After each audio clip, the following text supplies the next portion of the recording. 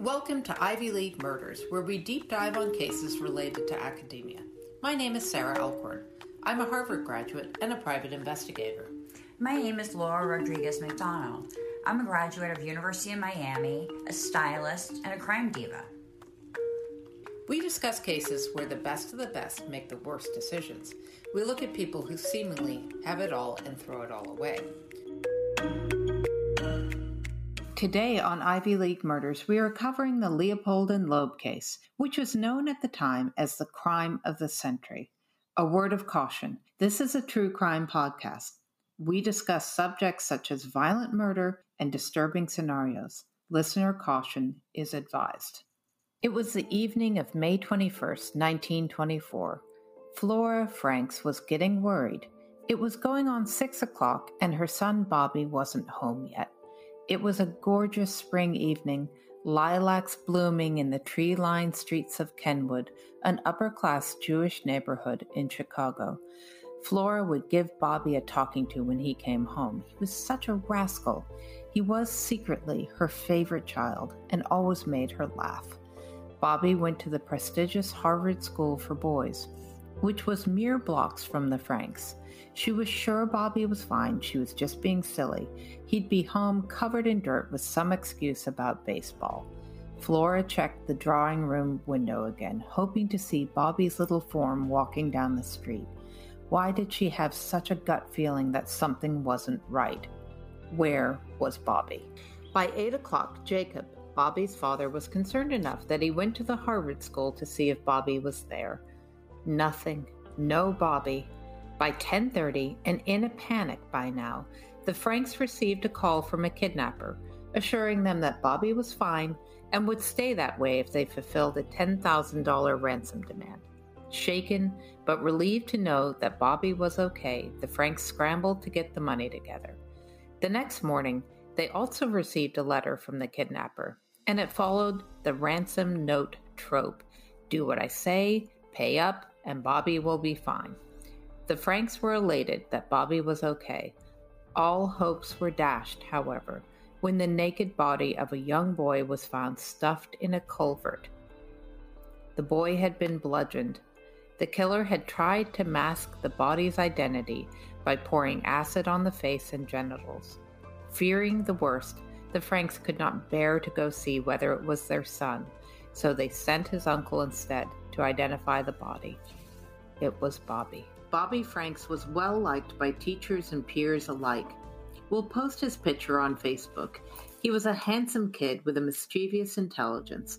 Chicago had seen its fair share of gang violence and bootlegging territory wars, but the brutal murder of Bobby Franks outraged Chicago and the nation at large. If this kid could be kidnapped from his cloistered, wealthy neighborhood, then whose kid was safe? The public wanted answers, and the police were under pressure to provide them. Enter Robert Crowe. Crowe was a hard-nosed DA with big political aspirations. He was on a mission for justice for Bobby Franks. People were scared, and he wanted to catch the murderer as soon as possible. The police started investigating 2 teachers at the Harvard School for Boys. These were teachers who were known to be a little too friendly to the boys. The police old-schooled the teachers, trying to beat confessions out of them. One of the teachers happened to have a $10,000 mortgage due. The police thought that this was suspicious, as it matched the ransom amount. Both teachers had alibis and were eventually cleared. The police had found a pair of distinctive tortoiseshell glasses near Bobby Franks' body. Assuming the glasses were Bobby's, the police gave the funeral home the glasses that were placed on Bobby's face.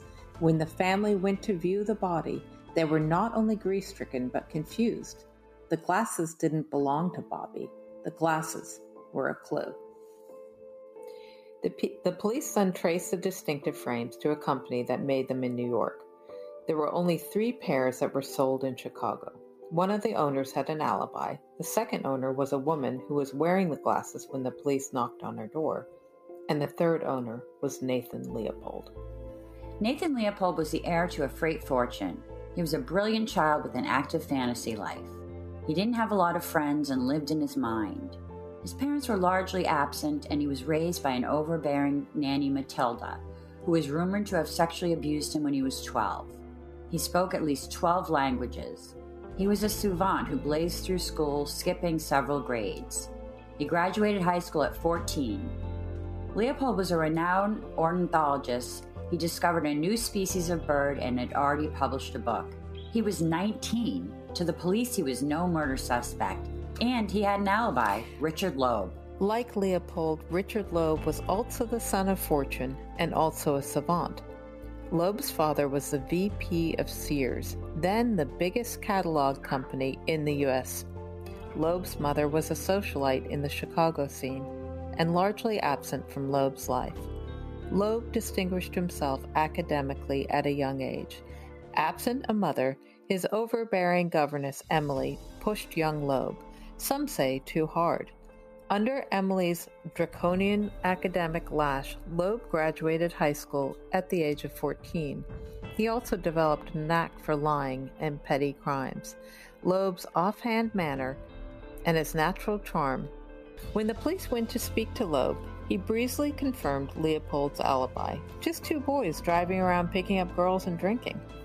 When the police searched Leopold's house, they didn't find the glasses, but they did find Leopold's letters written to Loeb. It was clear from the letters that they were romantically entangled. How likely was it then that the boys were picking up girls?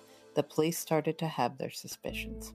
Okay, Sarah, so these two young men who initially looked above suspicion were starting to look more and more culpable as the evidence was starting to come in.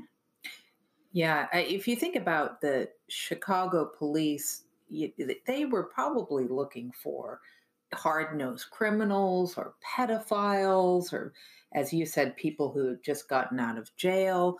These two well-dressed, well-appointed, well-educated young men didn't fit the typical sort of criminal profile that I'm sure the police were looking for. No, and I mean, as we were talking about, earlier, I mean, this is long before criminal profilers, but if you were to have a criminal profiler, I mean, this is kind of not at all what you would profile, what you would expect. That's right. I mean, no criminal record, no history of any, no, they don't have any history of abusing children. Yeah, no, that's right. It just sort of probably felt like it came out of left field, but also they couldn't, they still had the glasses that belonged to Nathan, and so I think when they go back and confront him about the glasses, he claims that he dropped them during a birding expedition in the area.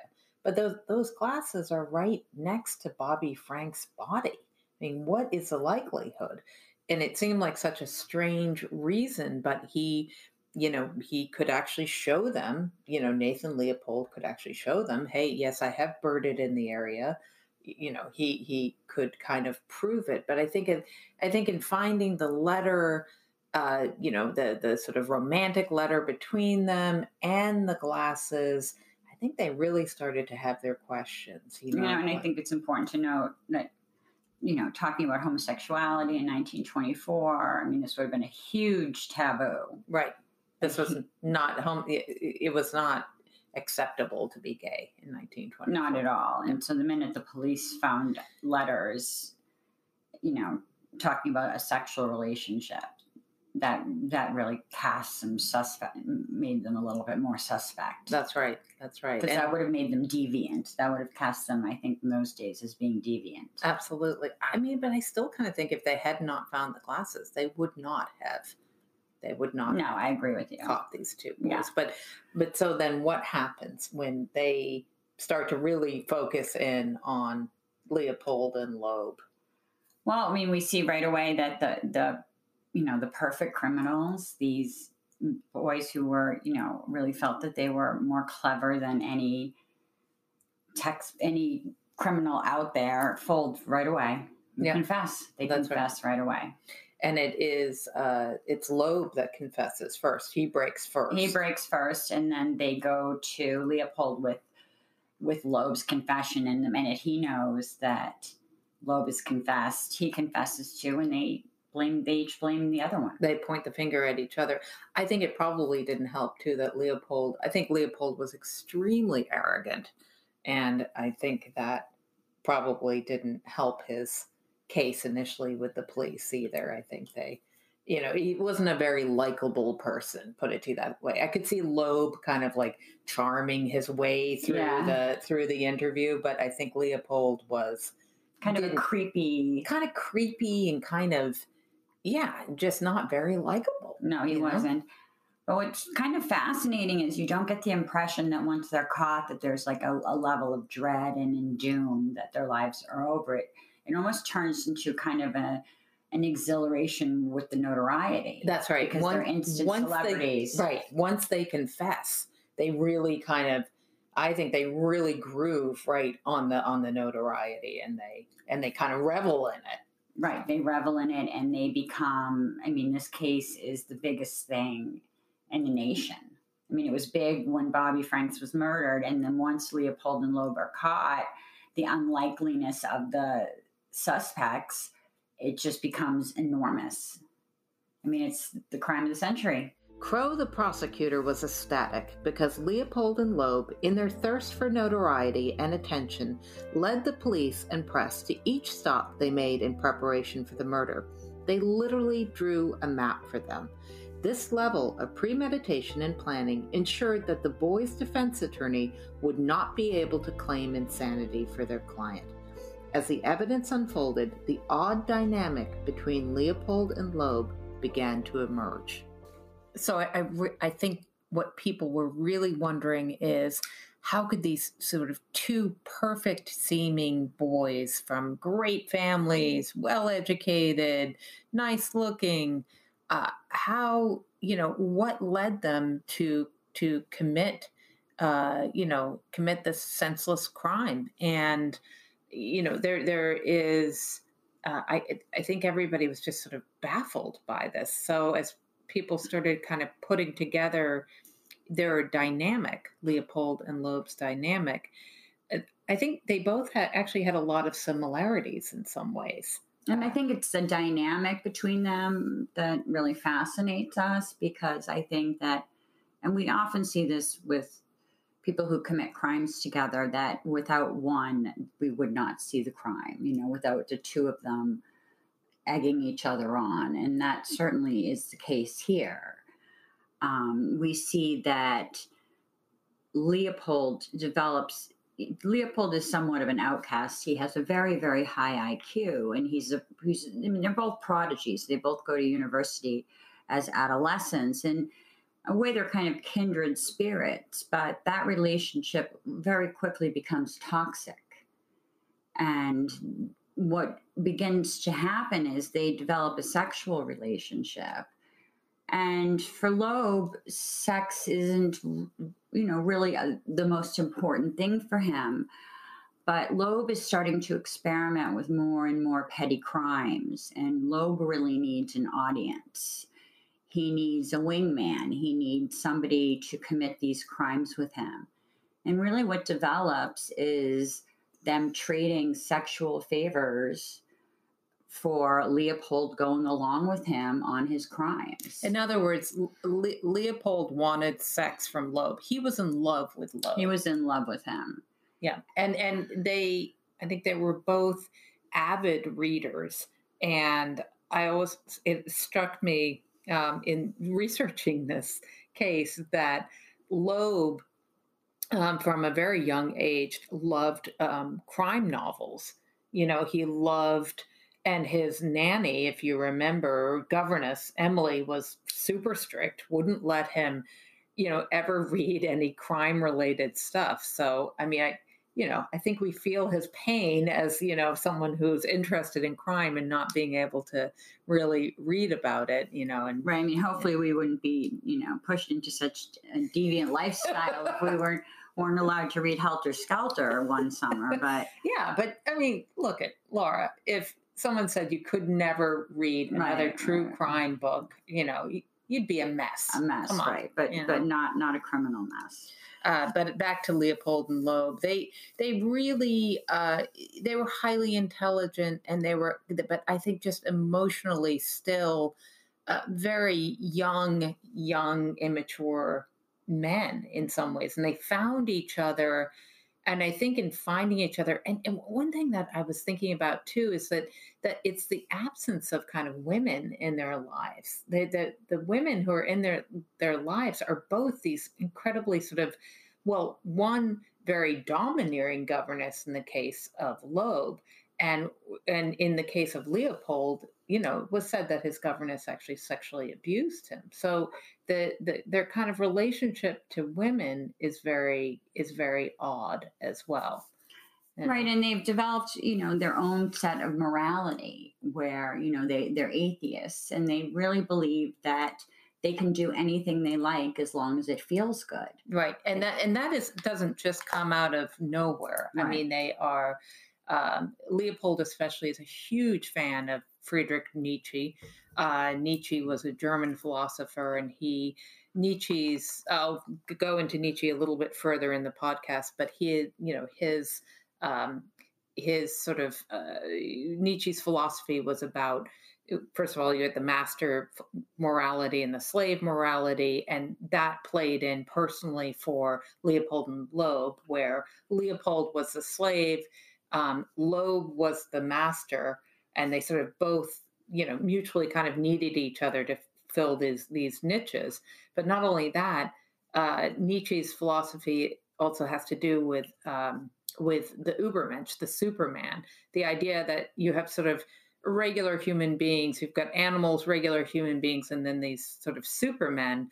Both Leopold and Loeb considered themselves to be supermen, and that the kind of final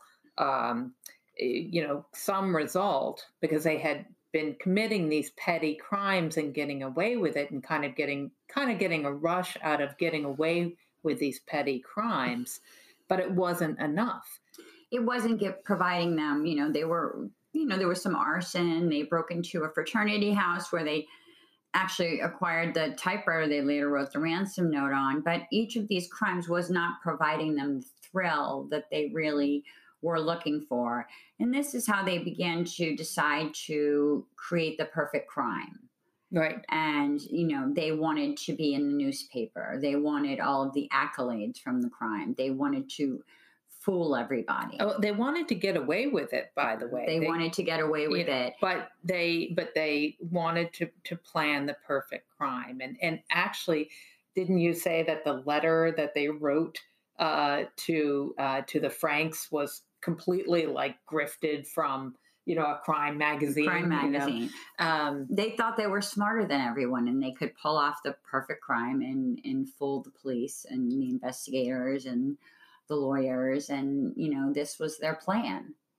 And they felt that they were they were the supermen. They could get over on the regular men. That's right. And that when they really did not hold themselves to any kind of morality.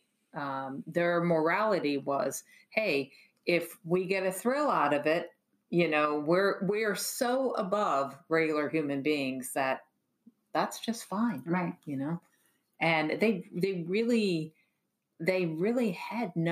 seemingly had no remorse about it either. No remorse, even when they confessed, even when they were in court, they seemed to bask in the attention. And even Frank's, no, not Frank's, even Leopold, when asked by a journalist, whether he had any feelings about this, he said, no, why should I? I mean, this is like a 6-year-old boy pulling the wings off of an insect. I mean, it was so incredibly they unfeeling and so unattached to any kind of empathy or emotion, or it's just, anyway. And as we know, there are psychopaths and sociopaths who are void of conscience and emotion, and I think that we see that here. Yeah. So Leopold and Loeb lead the police and lead a throng of journalists around. Right. They lead them around to recover the typewriter and to show them where they purchased the other equipment for, where they purchased stationery in preparation for the crime. They purchased hydrochloric acid so that they could get rid of any identifying features on Bobby. They purchased the rope, the chisel. These were all done the day before the murder. All of these things were done in preparation. This was very clearly planned. So they did all of this stuff the day before the murder, and then they planned to meet the morning of the murder at 11 a.m. at the University of Chicago. They would go rent the car and then go look for a victim. Mm-hmm. They had not chosen a victim yet. And they rented a car because they basically wanted to alibi Leopold's car by insisting that the brakes be fixed. So in other words, it gives sort of an alibi for the car. They also knew that it would be too easily to spot because it was a red sports car. So it was too flashy. So they thought that using his car would make it too easy for a witness to see them. Mm-hmm. So they rented a, less obvious car. Yeah. And so they really did pick their victim at random too. They waited outside of the Harvard School for Boys, and they were just looking for the right opportunity. They were walking around for about 2 hours waiting to find somebody alone, and they had several other students in mind, but they couldn't get them alone. Finally, they see, after several hours waiting, a little after 4, they see Bobby Franks walking alone. Right, and he is actually Loeb's second cousin. Right, and he had just played tennis at Loeb's house a few days prior, so Loeb knows that he will trust him. And he calls him over to the car talking about tennis and asks if he wants a ride. And the tragic thing is, Bobby Franks says, "Oh no, thanks, guys. I live a couple of blocks down the way." And they say, "Oh no, let us drive you. Let us drive you. Come on in. We'll talk about the tennis game we played yesterday." And they attack and kill him immediately. Mm-hmm. It's an immediate attack. And there's some dispute at who actually is the actual murderer. Like who right, we don't know. Right, we don't know Bobby. Who. They're both involved. We don't know who landed the first blow, but they kill him immediately. They bludgeon him and then they stuff a rag into his mouth that then suffocates him. Right, because he doesn't die right away. And then they have a dead body in the back of their car, and they want to dispose of the body, but it's still light out, so they have to kill a few hours. So what they do is they drive around a lake called Wolf Lake, and they park, and they get hot dogs. Yep. And root beer, and they wait for it to get dark so they can dispose of the body. And that's what they do. They had pre-decided on a drainage pipe. Leopold knew this area from when he was out birding, and they take the body there. They undress the body. They pour hydrochloric acid on Bobby's face and genitals because they had heard you could identify somebody by their genitals, and then they stuff his body into the drainage pipe. And we should also note that they did have a gun with them also. They didn't use it, but they did, they were going to kill somebody that day. This was going to happen one way or another. And they dispose of the body. They take the car back and they wash it out. They clean out the blood with soap and water. They have drinks with Leopold's father, and they act as if nothing happened. And to them, nothing did. Right, and to them, nothing did.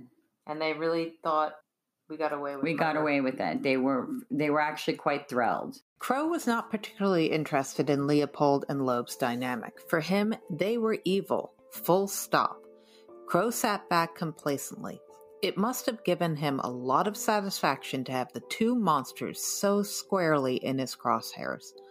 Crowe had come from humble beginnings and had worked his way through Yale and up the political ladder. It must have galled him that these boys bound for Ivy League, born with silver spoons, had thrown it all away on a senseless murder. The boys had confessed, they had admitted to premeditating the crime. He had this case in the bag, and he wanted blood. Above all, Crowe wanted a hanging case. The parents of Leopold and Loeb were desperate to save their boys from the gallows. Enter Clarence Darrow. So, Laura, tell us about Clarence Darrow. Well, Clarence Darrow, who is one of the most famous defense attorneys of all time, he's also referred to as the attorney for the damned, often the last hope for the indicted, was a rough and tumble attorney from Ohio. He never actually graduated from law school. He went to law school for a year, and then he went and apprenticed in a law firm because his family couldn't afford it. And just an absolute genius mind he just captivated courtrooms when he spoke. He did. And he was vehemently anti-death penalty. Really, it was like his life's mission was to end the death penalty. And he took on many, many cases pro bono for people who were facing, as they said then, the gallows. This was not one of those cases. People speculated at the time he was paid $1 million. He was not. He was paid $70,000, which would almost be the equivalent to $1 million today. That was a great deal of money. By the families of Leopold and Loeb. Right, by Loeb's family. And they were actually, when they were introduced to Leopold, when he was introduced to Leopold and Loeb, they were actually shocked and disappointed because they had heard they were getting this famous attorney, and he came in he was disheveled and his hair was unkempt and his shirt was hanging out and he was dirty and he had like egg on his tie. Yes, was. But that was Clarence Darrow. He was, he was a genius mind, but he was not the most well-kept man. And he is facing this hopeless case. I mean, he can't think about it. He can't argue for the boys. He can't argue insanity at this point. He can't. And he's brought in, they're arrested 10 days after the murder. And then Clarence Darrow's brought in and they've already confessed. They've led them to all of the evidence. So by the time Clarence Darrow tells them to stop talking, it's really too late. Mm-hmm. It really is a hopeless situation. So he's not brought in to get them off, as many people speculate at the time. He's brought in to save their lives. I also have to mention, too, there's a history with Crowe. He had beat Crowe on a very high-profile case, and Crowe was bitter as hell. So it was like this rivalry between these two sort of giants in many ways. Crowe representing these boys are evil, send them to the gallows, and Darrow being anti-death penalty he's got to figure out a way to not get these boys off. But what do you do with this hopeless case? Right, to save their lives. I mean, that's all he's doing, and that's all the families want, is to spare their lives. That's right. And so they had entered a plea of not guilty. And then Darrow comes in and now Crowe is expecting a plea of not guilty by reason of insanity. And that's really what he's prepared for. And he's prepared for a slam dunk and a big trial and a lot of notoriety that's going to help him politically. And what does Darrow come in and do? He shocks everybody and he comes in and he pleads guilty. And it changes the whole game, and it makes, completely throws Crowe for a loop, and the whole dynamic shifts. And now the focus is not on Crowe, the focus is on Darrow. And so the reason that this is so clever, what Clarence Darrow does here, is because by pleading guilty, he eliminates a jury trial. And what Clarence Darrow had done prior to this is he had sent some people out in the streets of Chicago and he had polled the public. And what he had found was about 60% of the public was sure they were guilty.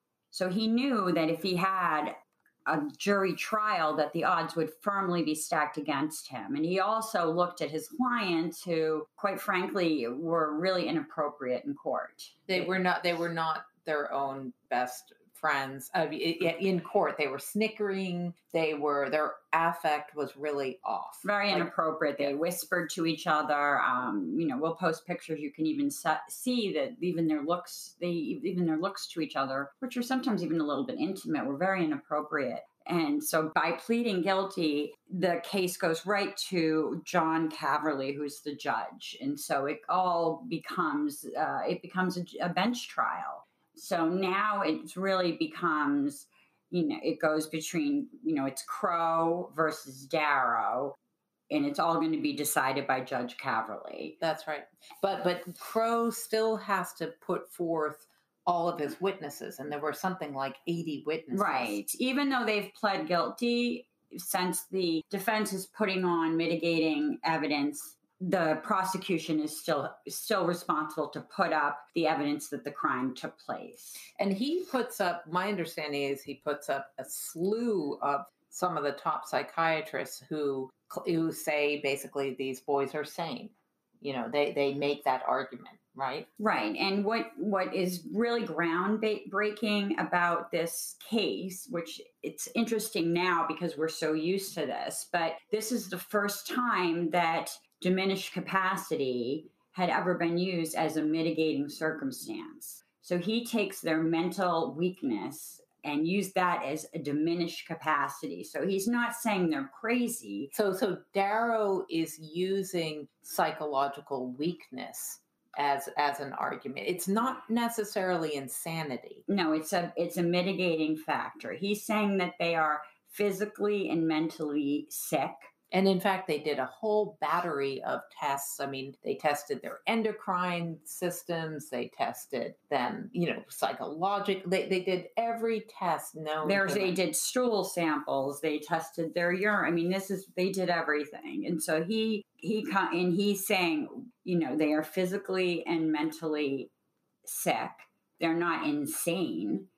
But this is a diminished capacity. They would consider depression being sick. So these things, they have psychiatrists come in and say Loeb is an emotional 5-year-old who still talks to his teddy bear. They were brought up sheltered. They had overbearing nannies, all of these factors. And now this is the first time where we've, generally in the past in the justice system at this time, criminals were looked at as either good or evil. It's black true, and white. But this is probably the first case of affluenza. It is the first case of this is the original affluenza trial, but it's also wait, explain affluenza, because it's slightly complicated. Affluenza is when you've been given too much and therefore you can't handle, you've been given so much that you therefore don't have the capacity to handle all the privilege. And we saw that with Ethan Couch when he got off of I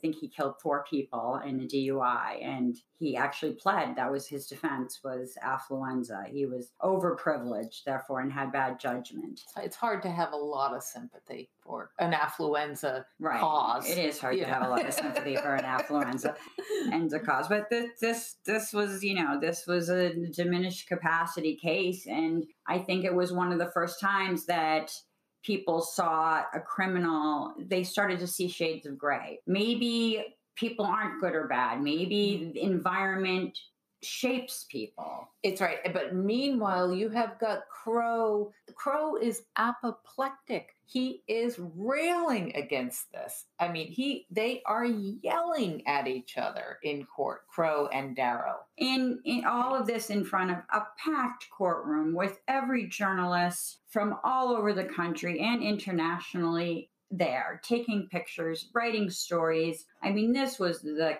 case of, the century, the decade. This was a huge, huge case. And in some ways, Crow's case seems bulletproof. It does seem bulletproof. I mean, what it should not be lost here is that Bobby Franks was a beautiful, intelligent 14-year-old boy who had been killed by these 2 other older boys, completely senseless, random. Exactly. But I do think it's important. I think just, this is a true crime podcast. And I think when we look at so many trials, and I think it's important to look at this trial and the groundbreaking nature of looking at diminished capacity, and this being the first time we're looking at it. And really, what is at stake here? There's no doubt in anybody's mind of the guilt of these two young men. It is whether they are going to be sentenced to death. Right. That is the bottom line in this case. And so Crow presents his argument, and he has a very compelling case and a lot of public support. And then Darrow presents his argument, which is about a 2.5 day or 3 day. It's basically a treatise against the death penalty. It is. And he sees it not just for Leopold and Loeb, but for any cases that will come after. And what's striking to me in reading about this case was that this sort of unmovable, I can't remember which of the boys, Leopold or Loeb, one of them was crying at one point during Darrow's speech. The judge was also crying. I mean, this was how moving Darrow was, and what a captivating speaker he was. And that sounds so taxing to think of listening to somebody for 3 days, but apparently he was quite captivating and moving. And, he really did start to make people think about Shades of Grey and how the environment shaped these boys. But then Caverly has a big responsibility. And let's not forget, this is the last case before he retires. So that's right. This is going to be what he's remembered for. Right. So does he vote for the gallows, or does he vote for the past? As it said, this is what Darrow puts to him. Are you voting for the past, or are you voting for a more progressive future? In other words, the past is hanging, and the more progressive future is mercy. So, Laura, how did Caverly vote? Well, after days of contemplation, Caverly voted to spare the boys' lives and give them life plus 99 years. And what's very interesting about this case is, even though we saw so many groundbreaking things happen at the trial, and we saw psychological weakness used as a mitigating factor, and we saw medical testimony be used as a mitigating factor, none of that mattered to the judge. And the only thing that he took into account in his decision was the age of the accused. And that's why he did not sentence them to death, because they were 18 and 19 at the time of the crime. And so after all of that, and that was the reason that he made that decision, or so he says, because we do know that he was somewhat of a liberal judge. He was not known as a hanging judge. Yeah. So they go to prison. Actually, they did pretty well in prison, did they not? I think they kept them together for a while, Leopold and Loeb. They kept them together for a while, and they were eventually separated. And then eventually Loeb was murdered in prison. Well, for supposedly coming on to another inmate, right? Right. Yeah. So he was stabbed in the shower. Right. Leopold got out, right? When I think he was 58 or something when he got out. Right. So after a long time. And he 38 years in prison. And he actually did some good things after he got out, and actually did some good things in prison too. And he became kind of like this model of prison reform, basically. Yeah, he set up a library in the prison. I mean, he was a very intelligent man. He was a model prisoner. He got out. He moved to Puerto Rico. He continued to be an intellectual and write about birds. He remarried, and 10 years later, he died of a heart attack. That's right. And he begged, when he got out, he begged the public, the press, just to leave him alone and let him just live his life, basically. But so that's Leopold and Loeb. I still think, though, had they continued along the path that they were going down and had gotten away with the murder of Bobby Franks, I think they would have reoffended. They would have kept. Who knows if they had not been caught. I think that groupthink, that sort of dynamic that toxic dynamic that they had, they would have kept going. I think they would have become serial murderers. I really do. And I think we may have seen a rash of murders at Harvard Law. the following fall. Yeah, maybe. Maybe. Yeah, maybe. Yeah. Because Leopold was on his way to Harvard Law. He was on his way to Harvard Law, which is pretty scary. Yeah. Nietzsche and the power of words. Leopold was obsessed with the Nietzschean idea of a Superman, or an Übermensch. Both he and Loeb adopted this idea as a way of expressing their superiority. They considered themselves above and beyond the average moral code, and that they could commit a murder as long as they got a thrill out of it. A mere few years later, the Nazis would also embrace this idea of Übermensch, the superior man, and Untermensch, the underling or inferior man. Of course, for the Nazis, Germans were the Übermensch, and everyone else was inferior. According to Nazi racist theory, Leopold and Loeb, being Jewish, would have been considered inferior. By the way, Nietzsche is pronounced Nietzsche in American English pronunciation and Nietzsche in the German. Nietzsche himself was not an anti-Semite. In fact, he was an anti-Semite, positing his admiration for what he called the moral genius of the Jews. It was his rabid Nazi sympathizer sister Elizabeth who co-opted her ailing brother's works and twisted them to become the cornerstone philosophy of the Third Reich.